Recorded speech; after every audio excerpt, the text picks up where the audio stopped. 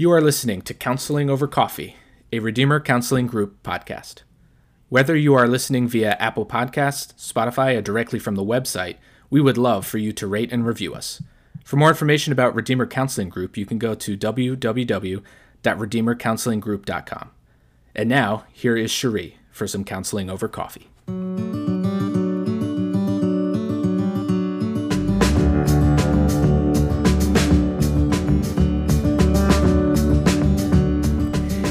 So I'm finally here at the first episode of Counseling Over Coffee. It's been so fun to connect with some of you over email or especially on Facebook. Your encouragement, seeing your names, seeing your likes on the page has meant a lot to me, and I want to thank you for that. I look forward to connecting with those of you I know even more in the future, and then others that I don't know. I look forward to connecting with you as well. I'd love to hear from you on Facebook at Redeemer Counseling Group, or you can find contact information on our website at www.redeemercounselinggroup.com. So, this has been a long process of getting convinced to start a podcast. And I'm grateful to my kids and a close friend in particular for talking me into this. I'm excited, I'm nervous, I'm eager to get going, and I really appreciate you joining me as I sit here in my little home office in Orlando, Florida at dusk, which is my favorite time of day. So, to start off, I want to introduce myself a little bit. I know some of you know me, but a lot of you don't. So I thought I'd start off this podcast by introducing myself and telling you why I'm doing this and explain why this podcast is called Counseling Over Coffee. Oh, and I want to keep these episodes to about 20 minutes to not take up a lot of your days. So here we go. I've been married to Benny, my high school sweetheart, for nearly 50 years. It's crazy. It's crazy to hear myself say that. But we've been together since we were 16 years old, and we're one of those high school romances. We got married when we were 18, and we've been in pastoral ministry for most of those years. After struggling for several years in our marriage with infertility, we ended up having 7 miracle kids. That wasn't the plan for us, but that was God's plan. 6 of our kids are biological, and 1 is our adopted sweetheart. The kids are in their 20s, 30s, and even 40s, dare I say that, and have given us 18 of the most adorable grandchildren on the planet, ranging from little Warren, who's about 9-10 months at this point, and Kayla, who's 20. Thankfully, we all live near one another in Orlando, which means I do a lot of cooking and babysitting and overnighters with groups of the grandchildren, which are all the things I love to do most in my life. My husband, Benny, is also one of the pastors of Redeemer Church here in Orlando, so my life is pretty crazy and can get really busy, but I truly love it, or most of the time, anyway. Over the decades, Benny and I have experienced, as you can imagine, in almost 50 years of marriage and, almost 43 years being parents, a wide range of blessings and heartaches, some of which we didn't think pastors' families should ever encounter. I'm not sure what we were thinking, but in our early years, we assumed that raising kids in the church with what we believed were biblical principles and even choosing to home educate them would prevent our family from dealing with a lot of hard stuff. But over the years, we've learned that suffering is normal and common among people. We all go through suffering. We all encounter hardships. And just because we feel like we do all the right things, all the right ways, doesn't mean that we're not going to suffer. Over the years, we've gone through a lot of stuff, and we've walked through some weighty and traumatic heartaches, especially over the last 20 years. But let me go back to the mid-70s when Benny and I were a young couple. We didn't have any kids yet, but Benny had been in youth ministries for several years. And at this time, we heard about a new Christian counseling movement that started in the late 1960s. And we were really intrigued because Benny's church history background let us know that for the first nearly 2,000 years after Jesus came, Christians looked to the Bible to diagnose and provide solutions for human problems and even for suffering. But something happened in the late 1800s when Freud, I know that's a name we all recognize, introduced categories of mental health and even mental illness. Over time, these categories slowly replaced biblical categories of the fall and human suffering. Secular views slowly infiltrated the church, and while much of the research and diagnostic tools that the secularists have provided and still provide to us are helpful, care for the soul lost any emphasis on God, sin, or the need for a Savior as the source of healing and hope and change. So, back to the late 70s, where Benny and I come in, a young couple with 2 little children starting a church in Fairfax, Virginia, full of mostly other young couples with little children. And we had all grown up either outside of the church or in traditional churches where we didn't really experience the kind of community and connection that we read about in the New Testament. So we were all trying to figure out how to be adults, first of all, and then how to build a church that cared well for one another. A biblical counseling pioneer, you may have heard the name, Jay Adams, wrote a book called Competent to Counsel. We started reading this, and it set us on this really interesting new path. We saw how much of what we now call counseling could happen within the context of our young and small church. Counseling, and I'm not talking about counseling that's reliant on professionals and formal counseling sessions in an office, but on average, ordinary Christians who long to help each other grow and to get through the challenges of life.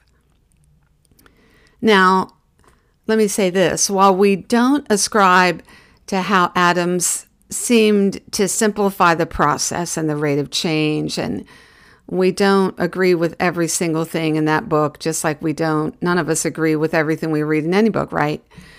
But God used him to kind of take our face in his hands and say, let's get back to the church and Scripture being a place of hope and change in people's lives, including ours.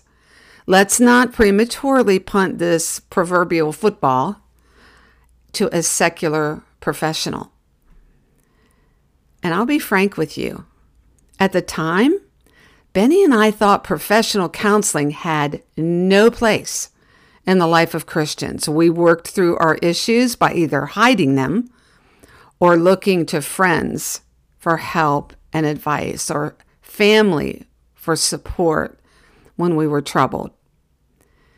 We have so many memories of going over to friends' homes, distraught or confused after a conflict that Benny and I just had, or sitting around in somebody's backyard around a bonfire, just talking with other couples, trying to figure out how to love and train our kids. And those times were genuinely helpful as we applied the things we were learning from Scripture, from friends with more experience than we had, or the early biblical counseling materials we were getting, we realized that living in community with others who really knew us gave us real help and hope when we needed it. And we grew and we changed during those years. But as our church and family started growing, we became increasingly concerned that we just didn't have the training or the personal tools to deal with chronic sin and suffering, not only in our own lives, but in the lives of some of the people we loved and were in our church. Benny had attended his first Christian counseling conference in 1974. Then fast forward 10 years later, we got to attend the first How Do I Change conference with Dr. David Pallison from the Christian Counseling and Educational Foundation.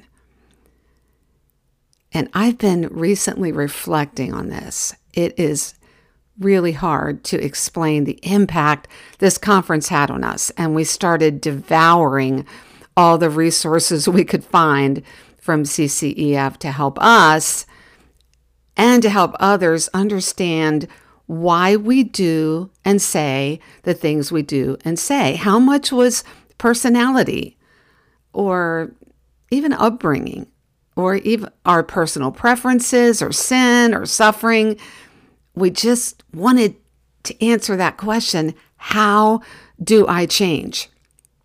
And we started learning that the Bible really does provide what we need to change and grow in the context of a community of people, the church. Then, beginning in the late 1990s, a page turned in our lives. A series of really hard family and church crises sent us reeling. We were desperate. We felt more desperate than we ever had.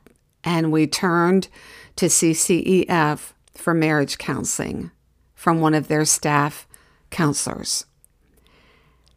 At the same time, I had already decided to enroll in their online school for counseling courses, not only for Benny and I to grow, but also to grow in caring for others with more compassion and more skill and more understanding of the complexities of suffering.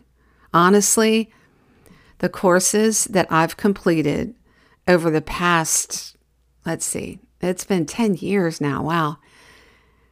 These courses that are designed to help Christians learn to counsel and care well for others have mostly been used by God to change me. And I look forward to sharing about some of those changes in the podcast to come. I'll tell you, I had no intention of counseling others at the time, not formal counseling. I just needed help with the pain and heartache I was facing. And honestly, unhealthy ways I was trying to manage my suffering. And if Benny was here, he would tell you that he benefited for the same reasons. Perhaps you'll be tuning into this podcast because, like us, while you agree that some hurting people absolutely need professional or experienced help when life gets really hard, most of us will never speak to a licensed therapist. So my question is, have you ever spoken to a licensed therapist to help you? Studies from a few years back show that less than 10% of Americans, that's 1 in 10, have ever met with a therapist or professional counselor. And that percentage is even less for evangelical Christians, partly, I'm sure, due to the stigma of seeing a professional counselor that remains in the church. But life happens, and we all encounter weighty disappointments in our lives and relationships. And sometimes those struggles elevate to a place of crisis when people feel trapped and the people in our close circle just don't know how to help us, or maybe we don't want to entrust our depression or our panic attacks or our toxic patterns to someone we don't know well, someone who may not keep our confidences or have the wisdom to help us. So 1 in 10 of us turns to a professional. Benny and I are among that small percent of Christians who became desperate enough to reach out for formal counseling. And being counseled by a wise and compassionate and experienced CCEF staff counselor, combined with taking course after course after course on common problems and procedures in counseling, the essential qualities of an effective counselor, and even getting to observe one of their staff counselors care for a single woman battling same-sex attraction. All of this was a double blessing in our lives and in our ministry. But I'll be honest with you, even though I've experienced a decade of training as a formal counselor who has also received professional counseling, I am more convinced than ever that the vast majority of people can be effectively helped by a wise and caring friend. Some really do need the counsel of trained professionals, especially when mental illness or trauma, abuse or addiction, or chronic patterns of suffering and sin are involved. But as I sit here in the office where I provide formal counseling to numerous individuals and couples, I am more aware than ever of the effectiveness of Christians having what Paul called the same care for one another. Formal counseling has really helped Benny and me. I don't know where we would be without it. It's helped us to heal and to grow from the trauma and unhealthy patterns of our past. But informal counseling that happens in the everyday lives of friends or church members or family has also contributed to God changing us in some really powerful ways. So that's why Counseling Over Coffee was born in my heart. Long before I ever received training in formal counseling, I spent a lot of years with friends, and some of you might be listening and you know who you are, who helped me understand the impact ordinary Christians can have in each other's ordinary lives. My couch is well worn with teenagers and single adults and newly married couples and suffering people who came to me for what they thought was the need for advice, which honestly I was far too willing to give back in those days. But I slowly am learning that what people most often need is a friend to listen, to demonstrate compassion, to pray and ask good questions and come alongside them to explore what God is doing in our lives together. And what does that mean? And what does that look like? Well, I hope you'll join me in future podcasts to explore this journey one step at a time. The truth is, you are a counselor. I was a counselor years before I started formal training. We all have people in our lives who need support and help. People who come to us. It might be over text or email, or in the lobby at church, or maybe at a small group meeting, or on the sidewalk with a neighbor in front of our house. People who are upset or angry or sad or fearful or who've been betrayed. Friends who are in miserable marriages or hate their jobs, right? I mean, we all have these people in our lives. Couples who don't know what to do with a toddler who's throwing tantrums. You know, that was me at one time with one of my children. Or a teen who you just found out smokes pot, and we all give them counsel on some level, whether it's helpful or it's not, whether it's good or it's bad. We don't call it counsel, do we? And that's fine, because we're essentially doing ministry and friendship, not counseling. I'm going to talk more about that in another podcast, about even how the word counsel and counseling has changed in definition over the last 150 or so years.